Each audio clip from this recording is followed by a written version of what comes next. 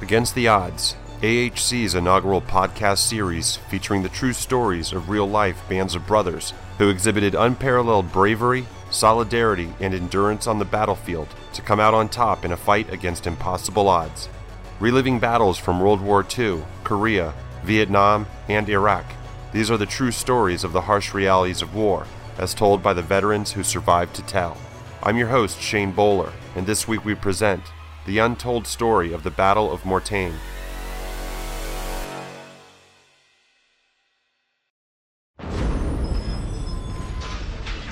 Got daylight that morning.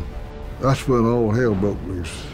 In World War II, during the summer of 1944, 150 soldiers are holding Hill 314.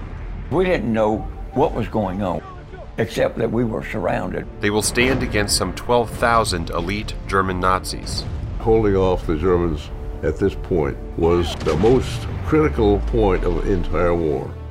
An epic race between two great armies.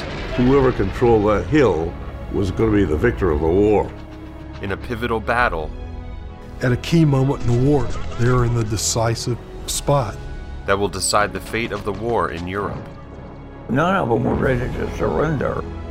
They were ready to fight as long as they could. Here's this National Guard unit saving the entire army. This is their story. Against the Odds, the untold story of the Battle of Mortain.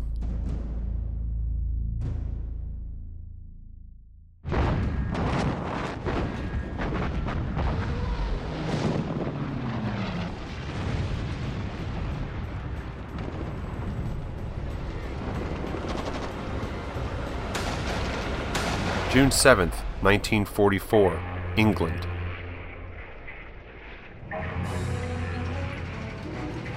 On June 7th, with the beachheads of Normandy and Omaha still contested, thousands of additional troops are being rushed in to reinforce the escalating battle. Among them are the young men of the 30th Division, a National Guard unit culled from the farms and rural towns of Tennessee and Kentucky, from which they've derived their nickname, Old Hickory. The unit has predominantly been a training outfit, not a fighting unit, leaving the young men of the 30th with a chip on their shoulders and a desire to prove that Old Hickory is as good as any other unit in the Army. Now, for the first time, the Old Hickory will fight as a unit. Few could have imagined that their destiny lie in the small French town of Mortain, in a fight that would prove to be one of the most pivotal battles of World War II. After a stunning strategic victory on the beaches of Normandy, the Allies have run head-on into the dreaded French hedgerows, sturdy embankments and thick vegetation of 3 to 15 feet high trees and vines, some 10 miles inland from the beaches. Amazingly, these hedgerows, which cover the countryside, provide a significant tactical advantage to the German forces, serving as a perfect defense for the Nazis, as well as a formidable obstacle to the Allies. Jack Eddins, light mortar crewman, 30th Infantry Division. We didn't know nothing about hedgerow fighting. We had to learn, but we learned fast. Frank Towers, liaison officer, 30th Infantry Division. In order to get the tanks through there, we had to fabricate like a bulldozer on the front of these tanks and ram it into the hedgerow. And we had to do that for every single hedgerow. And that was a very slow and tedious task. They'd fire from one hedgerow to the other right ahead of us. They laid out a heavy barrage of about old 5 howitzers. It sounded like the shell was coming down your collar.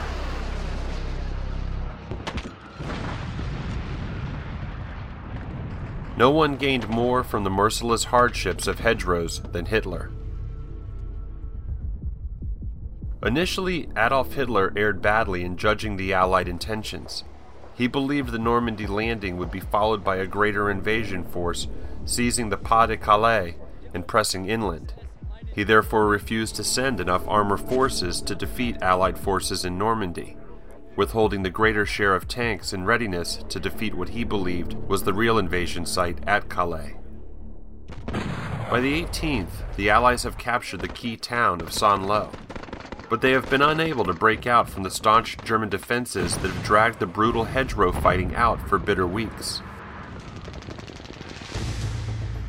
But unknown to the Germans, the Americans are secretly unloading fresh divisions for the organization of General George Patton's armor-heavy Third Army.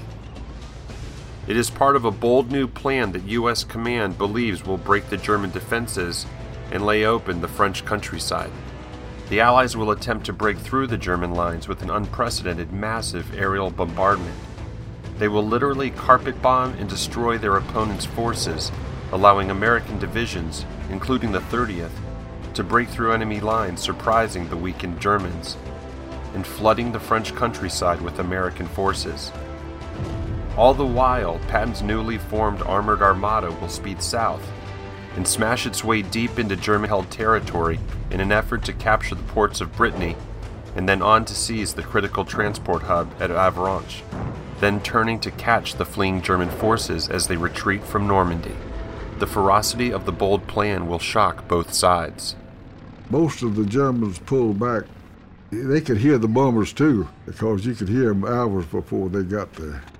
They knew what was coming. Unknown to the troops below, bad weather and poor visibility have already caused Air Force Command to postpone the bombing. But in the chaos, some of the squadrons fail to get the message, an error that will prove costly. Tony J. Bird, Jr., 1st Mortar Gunner, 30th Infantry Division. It was like in a movie. You see all these planes coming in, dropping bombs and strafing and everything, and we out there clapping, and all of a sudden, they dropped these bombs across the field where we were. Jack Eddins, Light Mortar Crewman, 30th Infantry Division. And nothing you could do. Just saturated the whole air with 500-pound bombs.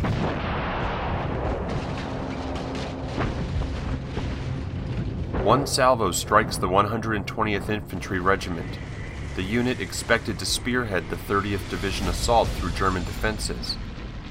The 120th suffered 25 killed and 131 wounded. And there's body parts everywhere that had direct hits. You can see the hand sticking up, a foot sticking out, and dig them out. They got to breathe. I'd never in my life seen a lot of dead people, and it was traumatic. Saint-Lô Perrier Highway, July 25th, 1944. The next day, the weather's better, so they're gonna bomb again. This time the bombing starts off beautifully. It's hitting right where they're supposed to, everything's good. The problem was there was a wind blowing from the south that blew the smoke gradually north towards the American troops. And the later bombers that came through bombed into the smoke cloud, and so the 120th gets bombed again. And I was standing there looking at it. I was petrified. I didn't know what to do. And somebody hollered, hit the ditch. About the time all of us hit the ditch, these bombs hit the ground. And they exploded all around us.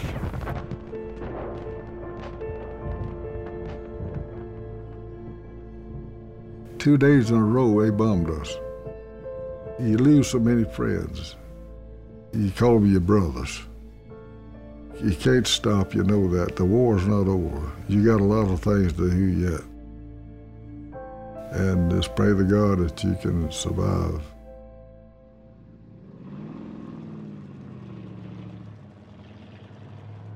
Tragically, this time there are 111 American soldiers killed and 490 wounded, with Old Hickory suffering the majority of losses. Despite the tragic accident, the bombers have dropped the vast majority of their bombs on the intended targets, wreaking hell on the German defenses. The men of Old Hickory, bleeding and shaken, rise from their foxholes and push forward into the attack once again. The breakout is achieved, and with it, Hitler's initial efforts to push the Allies back into the sea had vanished, for now. The young men of Old Hickory, so desperate to prove themselves in battle, are now in pursuit of the fleeing German force. Hitler, seething at the news of the breakout, could never have imagined the coming firestorm that had been set in motion. Soon enough, he will hear of a group of young, feisty fighters known as Old Hickory, in possession of a small hill in the French town of Mortain. Both will become a nightmare that will force him into one of the most pivotal battles of the entire war. Wolf's Lair, Rostenburg, Poland, July 20th, 1944. With the Allied success in Normandy and word that Patton's Third Army is racing towards Avranches in an effort to trap fleeing German forces, Hitler must stop the bleeding. Trusting no one and ignoring the plans of his generals, Hitler reveals his own plan for a massive counteroffensive. He initiates Operation Lüttich, marshalling a total of 6 Panzer and Panzer Grenadier divisions, supported by hundreds of fighter aircraft and some 12,000 soldiers. He will smash through Allied lines in an effort to cut the coastal road, block Patton's supply line, and isolate his Third Army in order to destroy it. At the center of the coming epic battle lay a small, little French town that would change everything: Mortain. So begins one of the most critical cat-and-mouse races of World War II, as two of the greatest armies in history race to trap and destroy the other. Hitler states, "It will be the most decisive battle of the entire war." He could hardly imagine anything or anyone stopping his mighty juggernaut.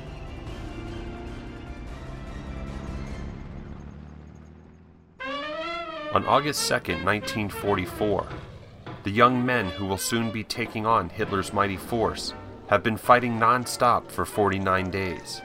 The army arranges a 3-day pass to allow the exhausted men to rest, relax, and reorganize their butchered ranks. Frank Towers. We were looking forward to a week rest and recuperation. We had lost a lot of our troops, and we were exhausted by that time. This gave us an opportunity to have showers, get haircuts, write letters home. We received new clothing, better and more food at the time, and gave us a chance to rest.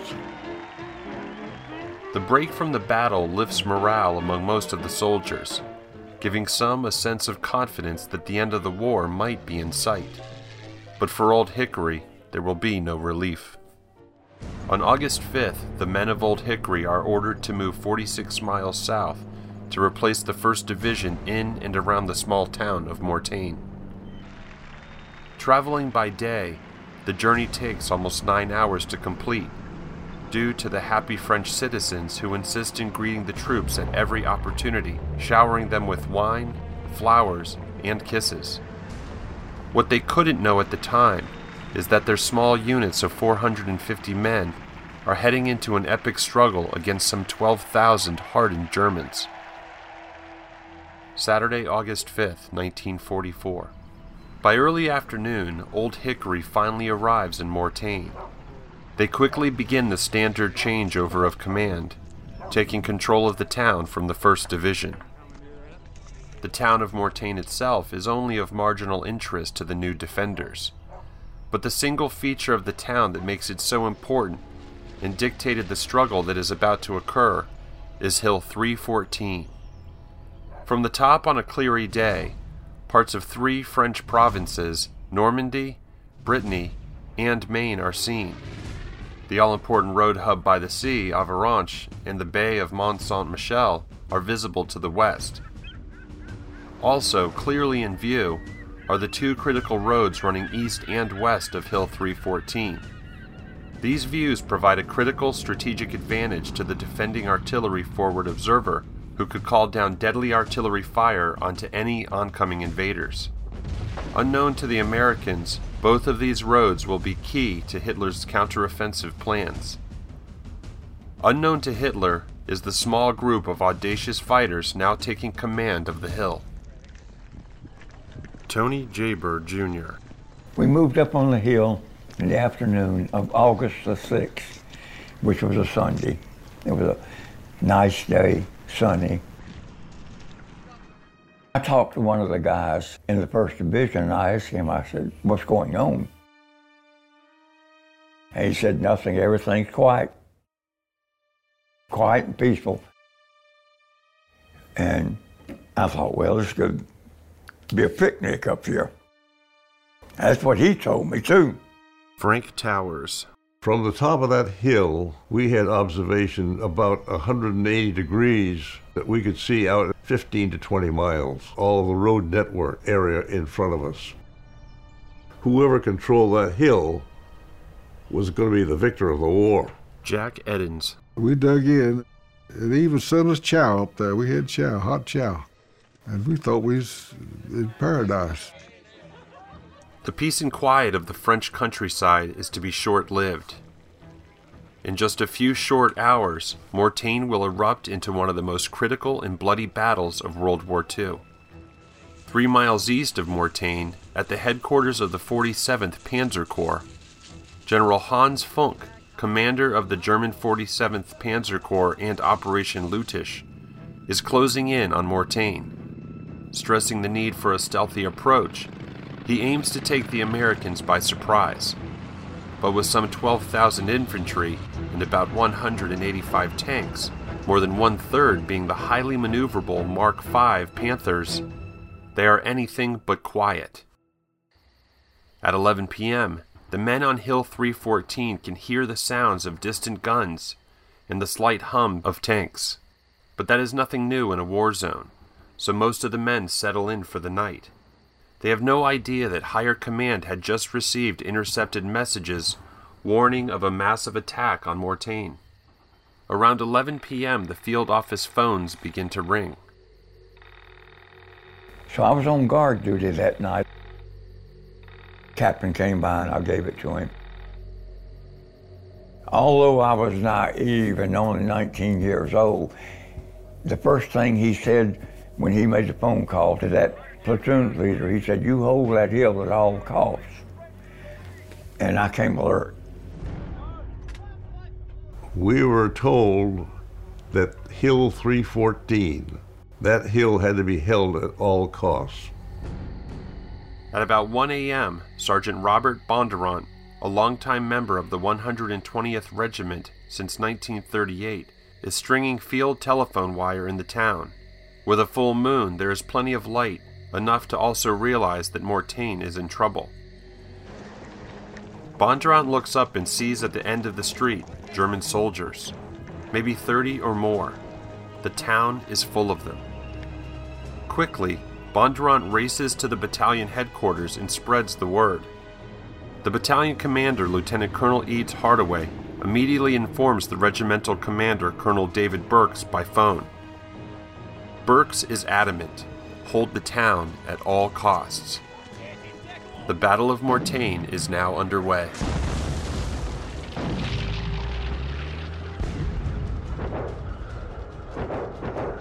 We'd pull back on the other side of the slope where we set up our mortars.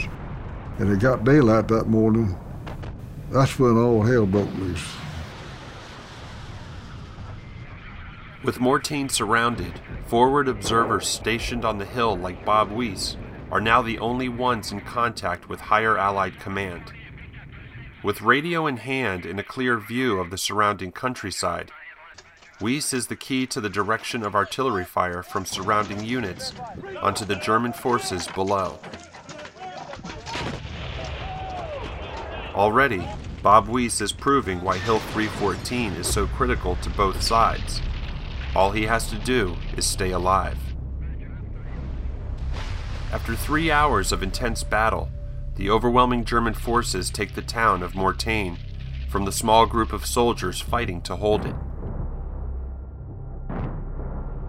With Mortain in German hands, the 150 or so U.S. soldiers on the hill are completely cut off and surrounded by 2 German panzer divisions with some 12,000 elite Nazi soldiers. With German forces probing every part of the hill in search of an avenue of attack, the young men of Old Hickory must hold them back and protect their vital forward observers. We didn't know what was going on. We hadn't been told anything except that we were surrounded. We had no idea that that hill was as important as it was. This particular battle and holding off the Germans at this point was probably the most critical point of the entire war. Tank fire was hitting all around us, and everything was just a mess. I lost my company. I couldn't find nobody. As far as I know, I was the only one in the group. You overrun like that, you get all mixed up. We got to find a way out of here. They got us all, they in here with us, and they're all around us. About the time that we thought was going to give up, there's two British Typhoons shooting rockets, and they started firing on these Germans, and they pinned them down.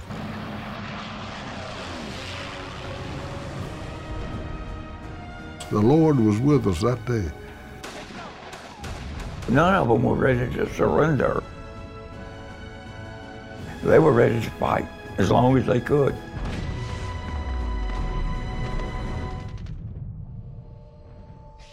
On Thursday, August 8th, as the battle for Hill 314 moves into its second day, the men, unprepared for an extended fight, begin running low on ammunition, food, and more importantly, batteries for radios for the forward observers that are keeping them all alive.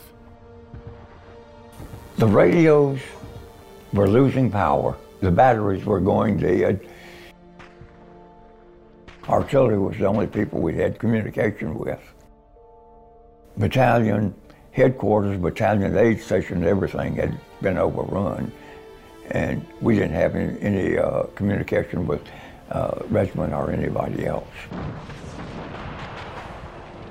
The batteries gave out on the radios.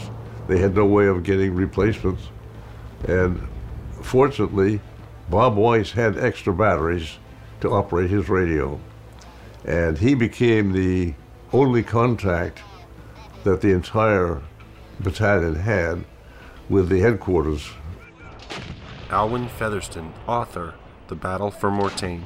They could survive without food for several days, but if those radio batteries ever died, they couldn't call in artillery support.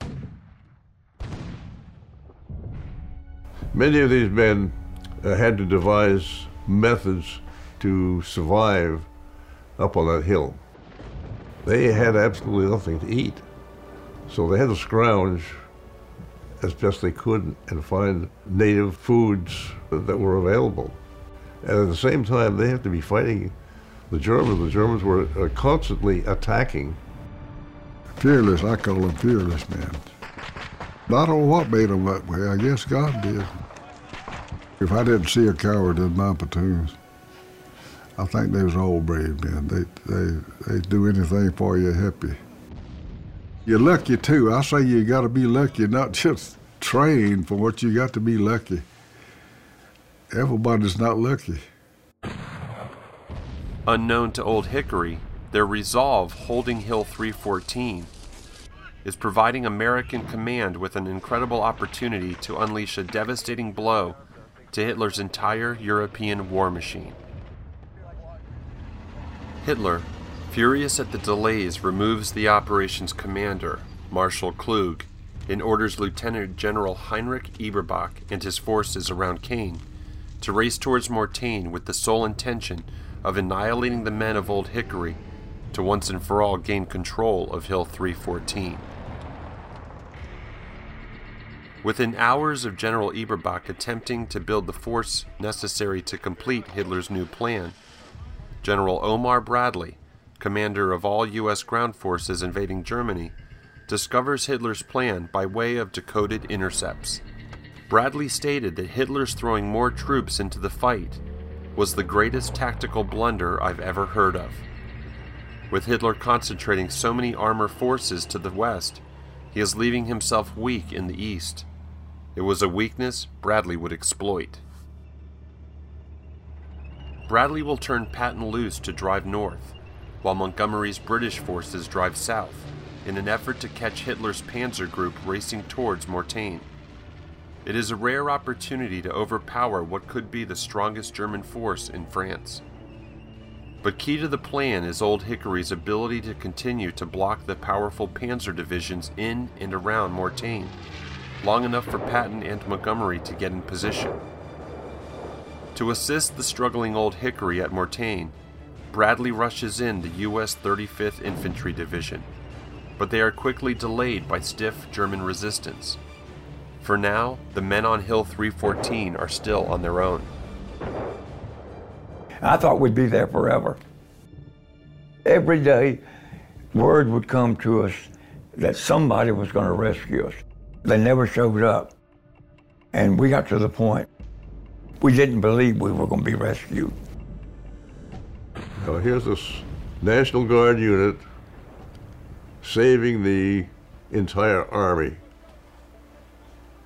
One battalion had this load on their shoulders of protecting the First Army. For 5 days, less than 150 men of Old Hickory have held the critical Hill 314 against a force of some 12,000 German soldiers, supported by close to 200 tanks. But they have no idea that a furious Hitler has diverted no less than 4 divisions to reinforce the battle and take Hill 314 from the handful of unyielding Old Hickory soldiers. Racing to trap Eberbach's Panzer Division is General Patton's Third Army and Montgomery's British forces.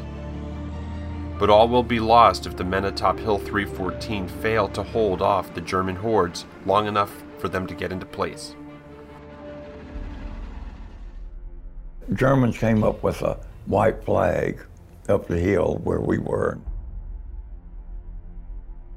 Went up, talked to the captain, and like I say, being naive, I thought they wanted to surrender. They wanted us to surrender. And my captain, company commander, told them to go to hell. He said, we're not going to surrender until every bayonet and every round of ammunition is expended and every bayonet's broken in your bastard bellies. That's what he told them. The men, even though they were seriously injured, they were shouting to Ralph not to accept any surrender from the Germans. Don't surrender, don't surrender. On August 11th, 2 hours after Hitler's planned assault by Panzer Group Eberbach was supposed to begin, news of the front begins to pour in. Hitler's ambitious plans for destroying American forces in and around Mortain was dissolving into inaction under the persistent stubbornness of Old Hickory. The final straw was cast by General Eberbach himself, nervously reporting to Hitler that they have failed to rally enough tanks and men for the assault. With Allied air power so strong, they feared exposure and complete annihilation. Hitler finally sees the writing on the wall. His desire for an epic clash between the two great armies would not take place. Hitler is forced to withdraw his forces from Mortain. Hitler has been defeated by a group of less than 150 young, brash American National Guardsmen who refused to give up. They had won the Battle of Mortain in something far greater than a hill.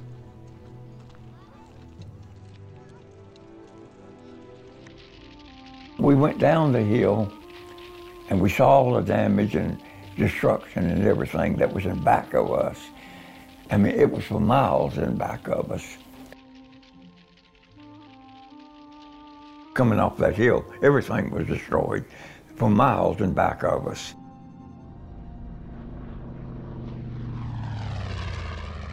Old Hickory had paid dearly for their incredible stand with 300 killed, wounded, or lost. Many of the missing were prisoners of the Germans and would not return home until 1945.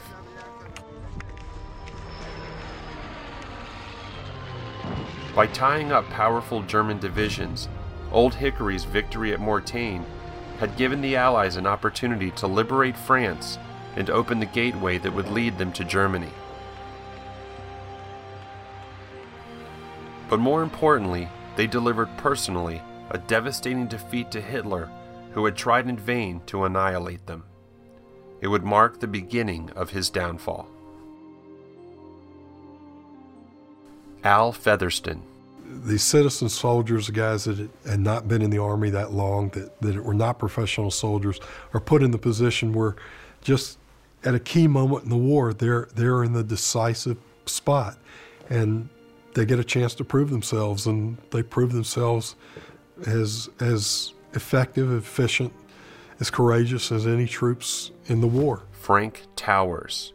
This was a sort of a feather in our cap that we had fought against particularly the 1st SS Armored Division, which was the elite division of the German Army, and we defeated them. Tony Jaber. I'm not a hero by any means. I was there, that's the whole thing. But I've always been proud of the 30th Division. It was a good group. Jack Eddins. I think they was all good men. I didn't see any bad ones in there. They did their duty, and they were like a brother. You lose one of them, it's like losing a brother.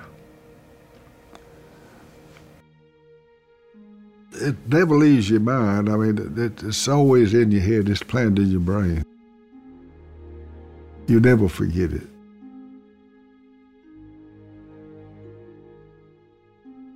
Hell or no cowards, I call it.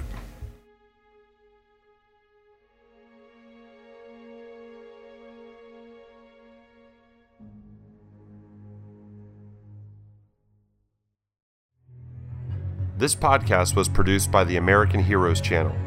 I'm your host, Shane Bowler. Thank you for listening.